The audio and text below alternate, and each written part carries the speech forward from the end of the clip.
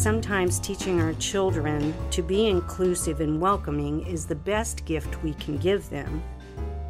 From First Community Church in Columbus, Ohio, this is Still Listening with Julie and Glenn Miles. Welcome to Episode 4. This is Glenn and Julie Miles. We're back, still listening. At least we were this morning when I left the house. So I think it should be a good podcast today. We're talking about making hospitality and inclusion a way of life. This was one of the questions that came to us online, I think through Facebook. Morgan's gave me the nod of yes, so that's correct. That's where it came from. So we've got some different things we want to talk about. Julie, why don't you jump in there and talk about maybe when it first became an issue for us, not an issue, but an opportunity for us, and how we first began to see this way back when we were, 2 or 3 years into married life?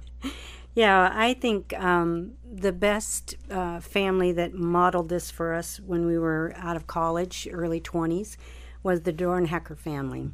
I remember when we first met Doug and Kathy on our way to a truck stop outside Eugene, Oregon, to meet them for the first time, to begin your interview process for a position as a director of youth ministry for a small church in Central California. And I can remember Doug and Kathy, we immediately felt a connection. We were felt a part of their family, sharing stories and all of that. And I think that's one of the things that really make it special when we live hospitality, is that it literally changed the course of your career. You were at that time thinking of being a coach and a basketball coach and a teacher. I'm still thinking about that, but yeah, still. I don't know about that, but anyway. And Doug called and said, "I want you to consider possibly being a youth minister for me." And when we met them at this truck stop, we immediately felt a connection. I remember going over to their house many Sunday evenings to have dinner and share stories and laugh with their girls, their two little girls at that time. And we just immediately fell in love with that family. And I can remember Mary Frances, when we were leaving 3 years later to go off to Tennessee for seminary, standing on the curb outside their house, crying, big crocodile tears, waving and saying goodbye to us as we left to move clear across the country to upper eastern Tennessee. I think their daughter, Mary Frances, was about 5 or 6 years old, something like that. And I remember saying, "Gwen, Julie, I don't want you to go. I want you to go." And she was a sweetheart. I also, one of the things that sticks out in my mind about Doug and Kathy, I remember the very first time we went over to their house for dinner after church. We sat around the table and everybody was engaged with each other, and there were lots of good questions and all. It was really kind of fun. And then when dinner was over, Doug got up and went to the couch in the living room and laid down and went to sleep. Which he did often. And Kathy said he was diabetic, or he is diabetic, and he worked hard on Sunday mornings. His emotional drain he was just drained and physically worn out, and it was kind of cool actually that he was comfortable enough to just say, "You guys stay here. I'm going to go take a nap," and then we would tease him while he was napping. It was fun. Yeah. Well, I remember we're still really good friends with them. In fact, we spent summer vacation with them last summer at their lake house in Washington State, and he has made such a difference in our life that we chose to name our youngest son after Doug, and Stephen Douglas Miles.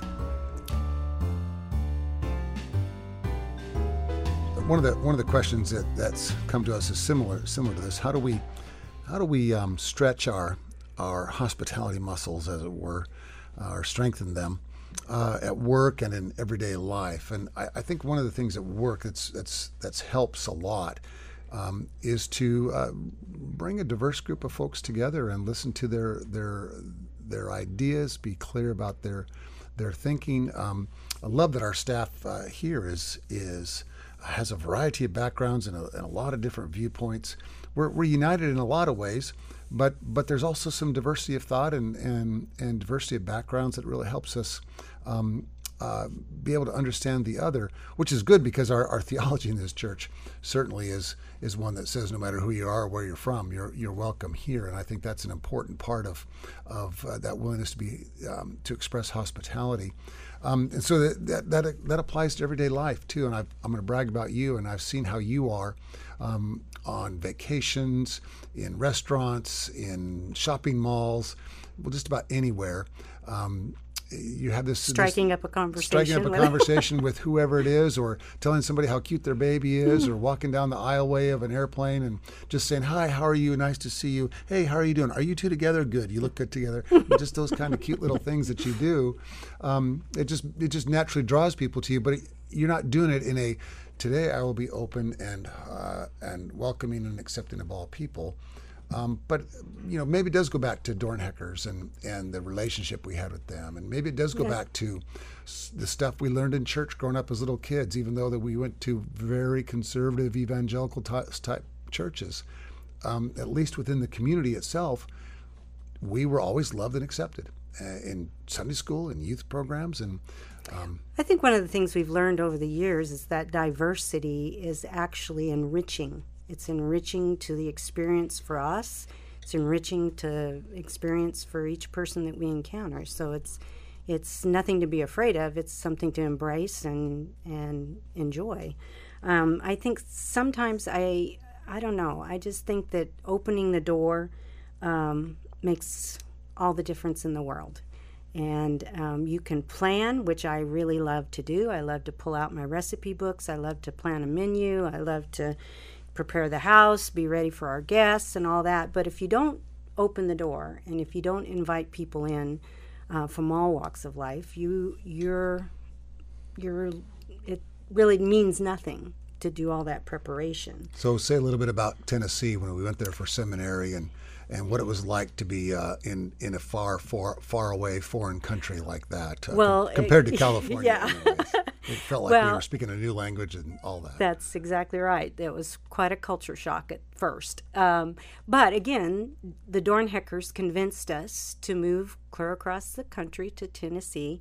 And because we had experienced such a wonderful, open, loving time with the Dornheckers, we decided to emulate that and invite lots of people from different walks of life to welcome in our home. And so a lot of times we would come home from church meetings or after work to a full house of people already have made themselves at home at our house, went into the refrigerator and pulled out beverages and food and sat down and helped themselves, and were having a good time by the time we walked into our own house.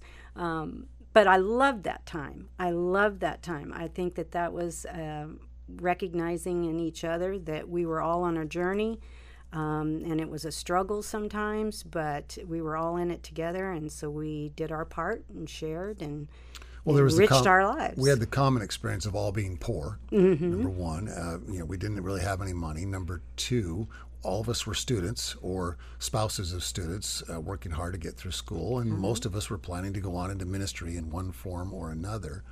And so that certainly bonded us. But I remember one of our first Christmas parties there, where there was a student and his wife from Australia, and there were students from the West Coast and the Midwest and the South, and all. It was kind of a national school, and so that forced us to meet all kinds of new people from different walks of life too, and just that sense of acceptance. What I started to say was we never went hungry. We always had plenty to eat. Because everybody chipped in and did what they could, and we didn't have gourmet meals, but we had pretty darn good meals. And there's two things also remember from that time. One was that you said to Scott Rollins, our other good friend, who our son Nathaniel Scott is named after. You said to Scott, hey, anytime you pick up Glenn for class, if you want to come by early in the morning, I'll fix you breakfast. And I soon figured out that if Scott would come early for breakfast on the days I had Hebrew class, he could help me with my Hebrew homework before we went to class, and he'd get bacon and eggs. You did a little bit better on that test. I did a lot better on that test. And it was because of the bacon and eggs that you fed to Scott. But even that was part of that willingness to be to express hospitality. But the flip side, too, was the folks in Tennessee were incredibly gracious and kind and welcomed us into their homes and brought us food. And on Sunday afternoons, we'd come home from church and there'd be a bag of fresh fruit or a bag of fresh vegetables or a cake or some pie or some cookies or whatever. And anytime I'd go to pay the rent with Mr. Harvey, with Willis Harvey, our landlord across the street, who was actually born in the house where we were living, hey, come on in, sit down, let's get caught up. You didn't just drop off the rent check, you got caught up. Yes, visited. So we learned from our friends in that faraway land called Tennessee how to be kind and gracious too. I think some of the difficulty too is to kind of help our children learn the value of inclusiveness and being welcoming to different kids from different walks of life. And I think sometimes building self-esteem and without that view of self-importance is real important for kids, but it's a very tricky line to walk. And because we want to be sure that they feel confident, but we don't want them to feel that. So you're saying sometimes you could be too confident and maybe think a little bit higher of yourself than you might if mom and dad aren't careful? Yes. Why don't you tell that story? Let me tell you a story about how I missed the mark. I had communicated to my boys early on that somehow that they were the most special humans that had ever been born. My oldest son was around 5 years old when we moved to Atlanta, Georgia, and we fortunately found a wonderful neighborhood with a lot of kids his age. And one morning he decided to go outside and play with his friends, and I kind of decided an hour or so later to go check on him. And I see him out in the middle of our yard with all these kids around, and he's obviously lecturing them because he's finger pointing at them. And he's basically giving them some kind of lecture. Well, they get tired of that conversation, and they go off to someone else's neighborhood or yard to play. And he comes walking into the house, slams the door, very upset. And I said, Nate, friendship is give and take. You've got to do what your friends want to do sometimes, and they will do what you want to do. And he looks at me and he says, it's your fault. It was. And I said, excuse me, what I witnessed outside in the yard was my fault? And he said, you always told me I'm special. And I realized at that moment that I had relayed a message to my kids that somehow their wants and desires superseded everyone else. And I think that sometimes teaching our children to be inclusive and welcoming is the best gift we can give them, because it kind of opens up their hearts and their minds to other ways of living life, and it kind of enriches their life to be that open and accepting. I saw another great quote the other day that someone shared with me about church growth.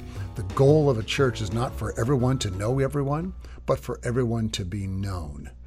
In a church our size with 2,500 members or whatever it is, we're averaging about... You can't possibly know everyone. Right. We're averaging about 700 in worship on a Sunday morning. There's no way even a longtime member can walk in to all 3 or 4 services and know everybody who's in the room, but everyone can have a sense of being known. And I think that's something we'll be talking more about it in our staff and conversations along the way of how do we make sure that all folks are known. Christy Glazer has started a new ministry called First Friends, so that every new member has a, quote, first friend who connects with them and connects them maybe to a small group and makes sure that they can navigate around the church. They can navigate around. And my understanding from some research is that if you know 7 people in the church you attend, whether there are 50 people who are members or 50,000 people who are members or somewhere in between, if you know 7, just 7, you feel like you're known and you're part of that congregation. And I think we've done a pretty darn good job at First Community of making sure people are known, and I think we can do an even better job in the immediate and near future, especially with the new campus, the new sanctuary at the North Campus going up, and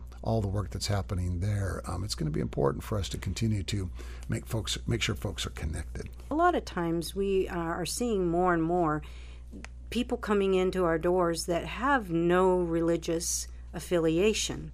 And so they're coming into customs and traditions and things that are familiar to us, but not to them.